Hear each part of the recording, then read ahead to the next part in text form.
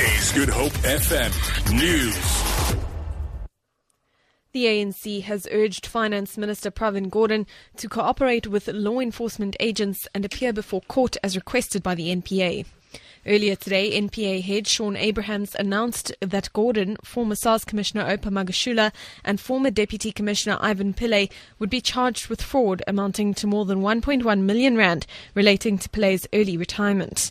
ANC spokesperson Zizi Kodwa says this is an opportunity for Gordhan and others to prove their innocence.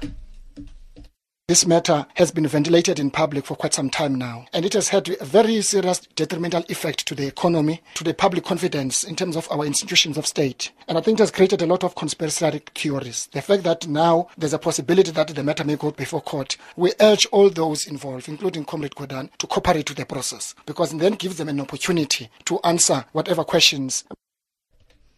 Meanwhile, Finance Minister Pravin Gordhan's spokesperson Yolisa Chansi says the minister has not yet seen the summons. Ditabat Sotsetsi reports. The announcement resulted in the rand tumbling. Abrahams has repeatedly denied that the NPA has been influenced politically, saying the days of not holding senior government officials to account are over. Gordhan is expected to appear in court on the 2nd of November.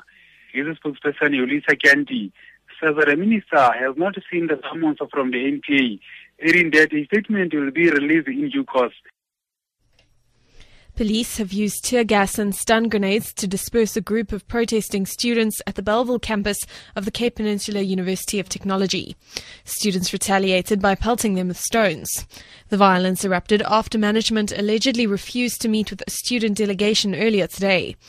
A commerce building at CPUT was also looted overnight. Classes at the institution remain suspended. Meanwhile, the majority of students who responded to a poll conducted at Stellenbosch University on whether to resume the academic year, almost 9,000, indicated they were keen to return to class. University spokesperson Martin Viljoen. Students support the university's initiatives to continue the academic program. That's nearly 29%, more than 29% of our students. But I have to add that it's also important to note that this result did not undermine the minority voice at the university, which alerts us and all Stellenbosch University stakeholders to the importance of continuing towards affordable and accessible education.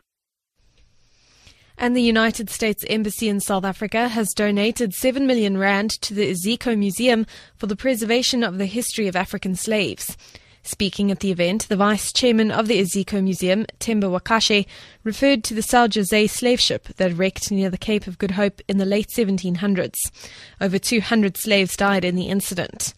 The money will also be used for the preservation of the shipwreck off the Cape Coast as part of underwater slave history. For Good Hope FM News and Traffic, I'm Amy Bishop.